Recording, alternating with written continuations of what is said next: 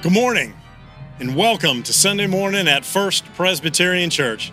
I'm Pastor Danny Deeth, and I welcome you to this day of worship, Sabbath, and celebration. As we edge ever more into the fall, we are reminded again that this is God's world, and for that we give thanks. So I invite you to join us as we celebrate and worship today our God of joy, grace, and love. Come on in.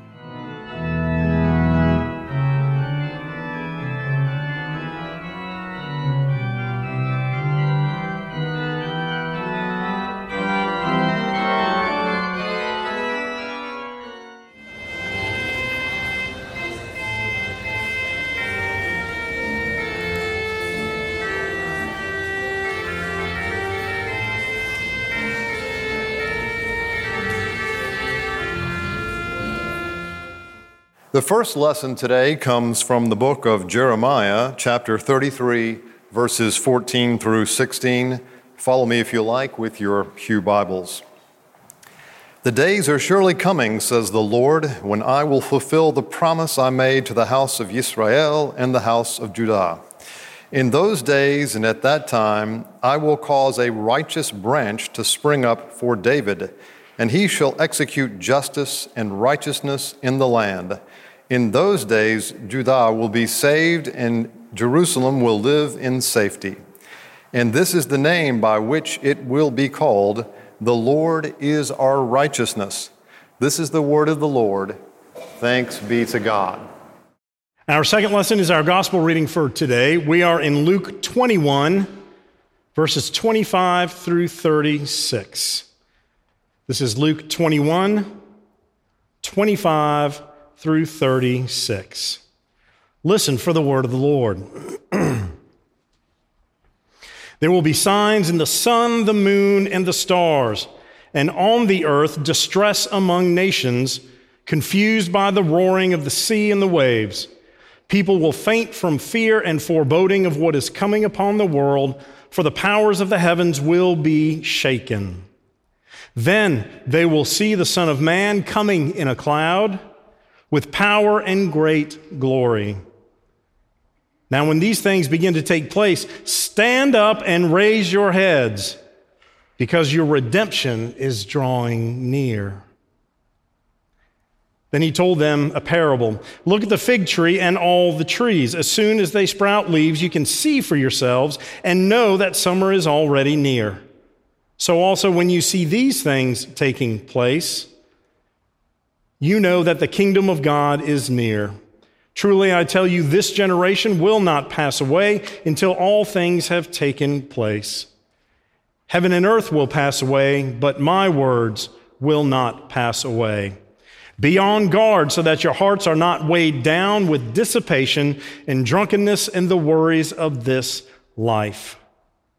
And that day, and may that day not catch you unexpectedly like a trap. For it will come upon all who live on the face of the whole earth.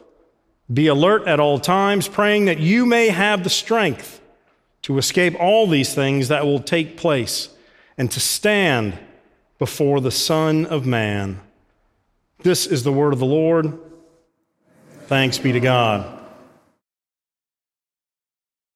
So if you know Mel Brooks, who is a comedian, producer, director, kind of silly pun-filled movies, all kinds from Blazing Saddles to History of the World, all kinds of things. For a while, he and Carl Reiner, one of his partners in crime, would do a bit, and that's what it is, called The 2,000-Year-Old Man.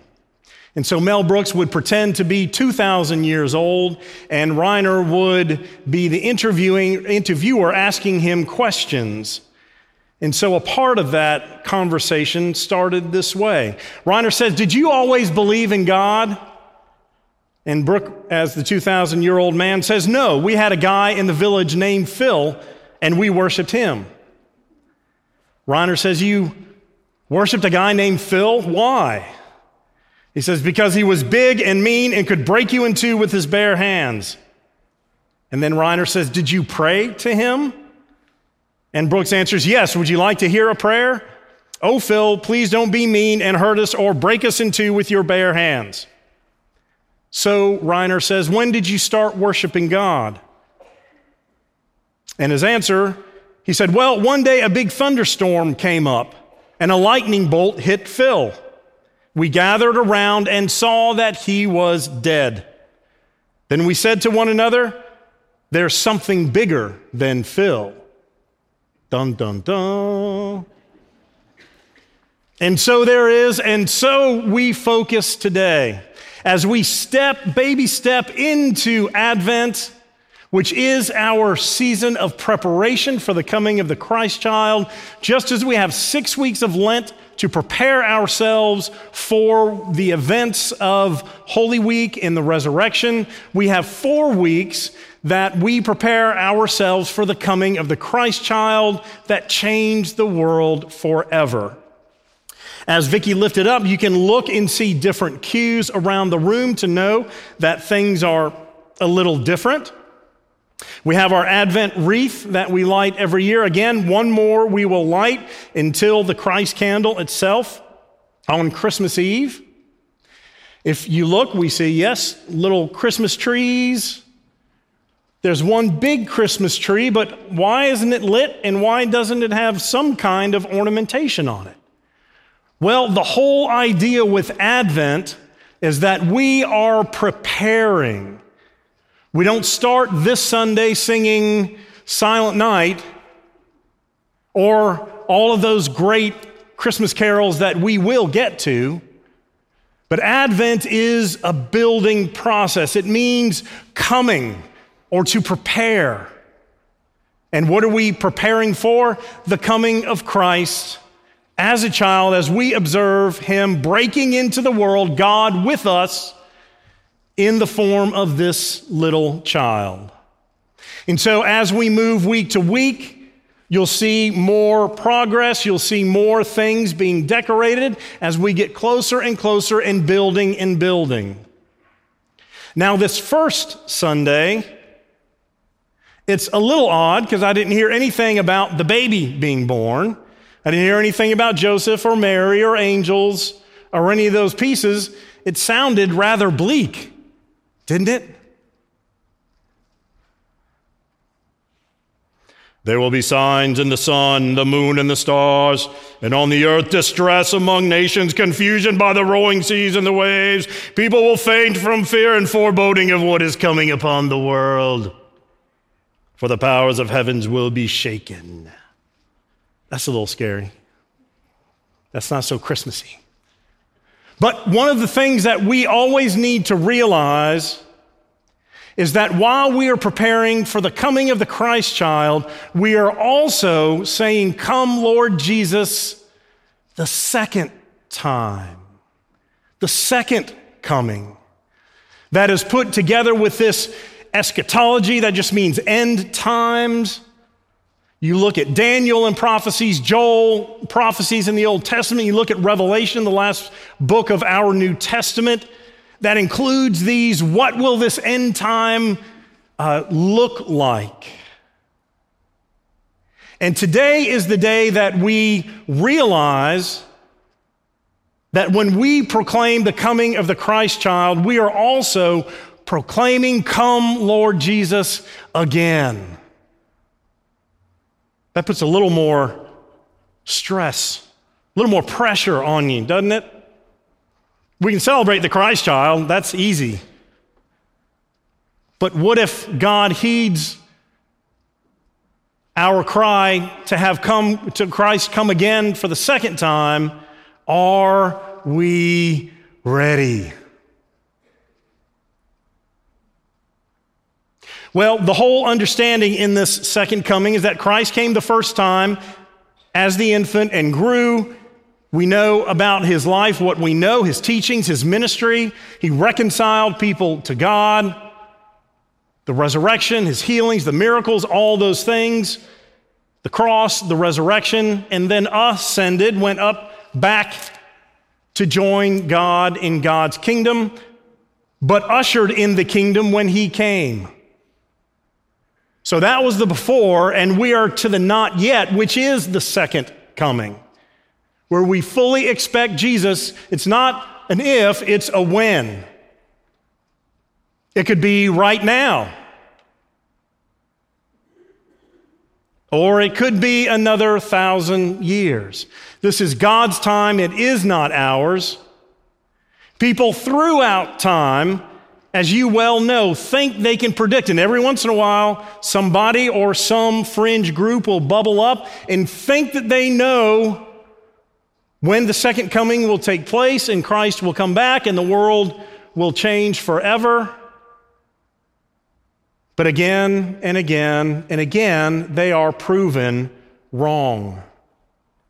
Each time they look at their culture and society just as we do, and we think, we are more messed up now than the world has ever been.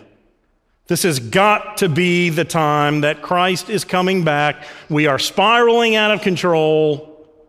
Everything is a mess. The world is broken. Power is abused. People are denied their basic rights in the world. They are suppressed and oppressed by the governments that should be seeking to help and empower them. Hate, violence, crime, all of those things continue. Martin Luther, Protestant reformer, in 1522, wrote this sermon based on our text today. It's 2 paragraphs. It's more than I would normally use for a quote, so hang on with me. I will not permit anyone, Luther says, to deny me the right to believe that the last day is near at hand. These words and signs of Christ compel me to believe that such is the case. For the history of the centuries that have passed since the birth of Christ nowhere reveals conditions like those of the present. 1522. There has never been such building and planting in the world. There has never been such gluttonous and varied eating and drinking as now. Wearing apparel has reached its limits in costliness. Who has ever heard of such commerce as now encircles the earth? There have arisen all kinds of art and sculpture, embroidery and engraving, the likes of which has never been seen during the whole Christian era. In addition, men are so delving into the mystery of things that today a boy of 20 knows more than 20 doctors formerly knew. There is such a knowledge of languages and all manner of wisdom that it must be confessed the world has reached such great heights in the things that pertain to the body, or as Christ calls them, cares of life: eating, drinking, building, planting, buying, selling, marrying, given in marriage. Then everyone must see and ruin, or change must come. There was never such keenness, understanding, and judgment among Christians in bodily and temporal things as now. I forbear to speak of the new inventions, printing, firearms, and other implementations of war. This compels me to believe that Christ will soon come in judgment. It must soon break in upon them. So Luther thought even in his day the end was near. The world was full. Those weren't all bad things, he was saying. He's saying there's such innovation, there's such new things in the world, such learning and understanding, that certainly the world is near its end. 499 years later, we know that not to have been the case. So what we know about this time is that it will end at some point, and we are to be ready. Very simply, however you interpret those end days, and there are lots of interpretations. You remember the Left Behind series? That was such the Christian phenomenon years ago, those books about the rapture, everybody disappearing, who were gone to heaven, everybody left behind. Well, you didn't quite make it. Sorry. There are always different understandings that are often fear-based on the symbolism in Revelation. And we need to take all of that seriously and look at it. But from my perspective, we do not follow a God who is 50% to devil and the evil's other 50%. We don't wait until the end times to then engage in some cosmic warfare between good and evil. All of that has been done. It was done in the death and resurrection of Jesus Christ. God is not at the mercy of any other power. God is all-knowing and all-powerful, and the end time will be how God has designed it. Personally, I believe that Christ will come again in a way that we will all understand, and you won't need theologians or priests or pastors to help you understand that. It will be clear to everyone. And at that point, I believe the world will end as we have known it, and God's kingdom will be brought to fruition. Because now it is not complete. It has not been redeemed, and on that second coming day, it will, with us as a part of that. Those things that are mentioned are scary, and the natural world will be some of these cues to us, although there's always some degree of scary in the natural world. Folks have been trying to checklist these guidelines from the beginning of time. Even Christ said, I don't know the hour or the time. If Christ doesn't know it, why would we think we would? So we don't need to spend our time trying to decode the Bible and look for when this will happen. We need to be ready now. Because Christ will come like a thief in the night, not in that negative sense to take something from you, but rather to give you life. And as people who follow Christ, this is what we are all about.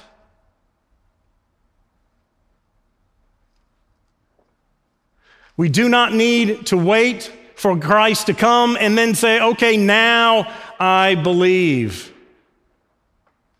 Because I believe it will be too late at that point. This journey that we're on now is meant for us to seek to follow Christ who loves us, this is not a punitive God who is looking to make us suffer, like Phil in the 2,000-year-old man. He was afraid that they would break him and was mean, and so they prayed to him. It is such bad theology to look at God with those lenses. Yes, God is all-powerful and can squish us like any bug that God has made. And yet, we know through Christ God's love for us and God's calling for us. And it says twice in this passage that we on that day are called to stand, to hold our heads up, that we may be redeemed on that day as well. So that isn't just a passive be awake and be ready. The way that we prepare for the coming of the Christ child as an infant or this second coming end times is to build the kingdom now that Christ ushered in 2,000 years ago. Already in the not yet of when Christ was born and will come again, it is us that God has chosen to work through. We know this. And so the master has left the house in our control to be stewards of what God has given us. And it is our job to actively build the kingdom of God. And that's not easy. We do it in small ways and we do it in large ways. But what I mostly want to convey to you today is that for all of us who prepare ourselves now, the end times will be one where Christ will bring us to the point and place that we need to be. I believe we all experience a smaller idea of the second coming at the end of this earthly life because we get to be with Christ immediately in a way that is more directly relational than we often feel in this earth.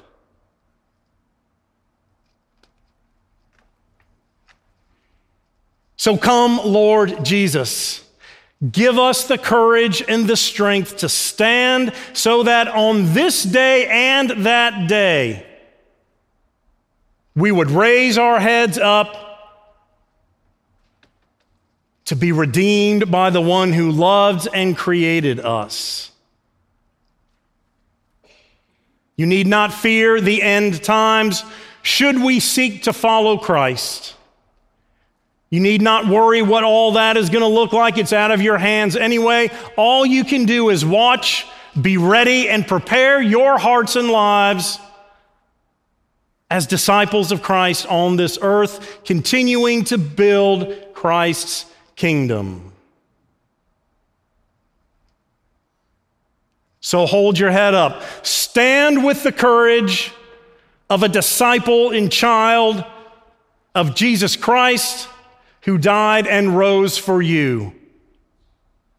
And seek in this world to have the courage to live as one who is waiting for the Master to arrive in our hearts in this life, and then again for a second time for the world.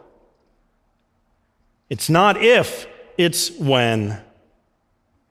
So let's use this time of preparation to be more ready, to seek this relationship ever closer to Christ with one another as a faith community and with the larger body of Christ, to share the love of God, not the fear, not the you better believe or else, but look what God is and has done for you in love, in grace, and today in hope. Our hope is rooted in a resurrected Christ whose light will never be overcome by the darkness. So then, with open eyes, let us enter this season of Advent and to see how Christ will come into our hearts and lives this season. Hallelujah. Amen.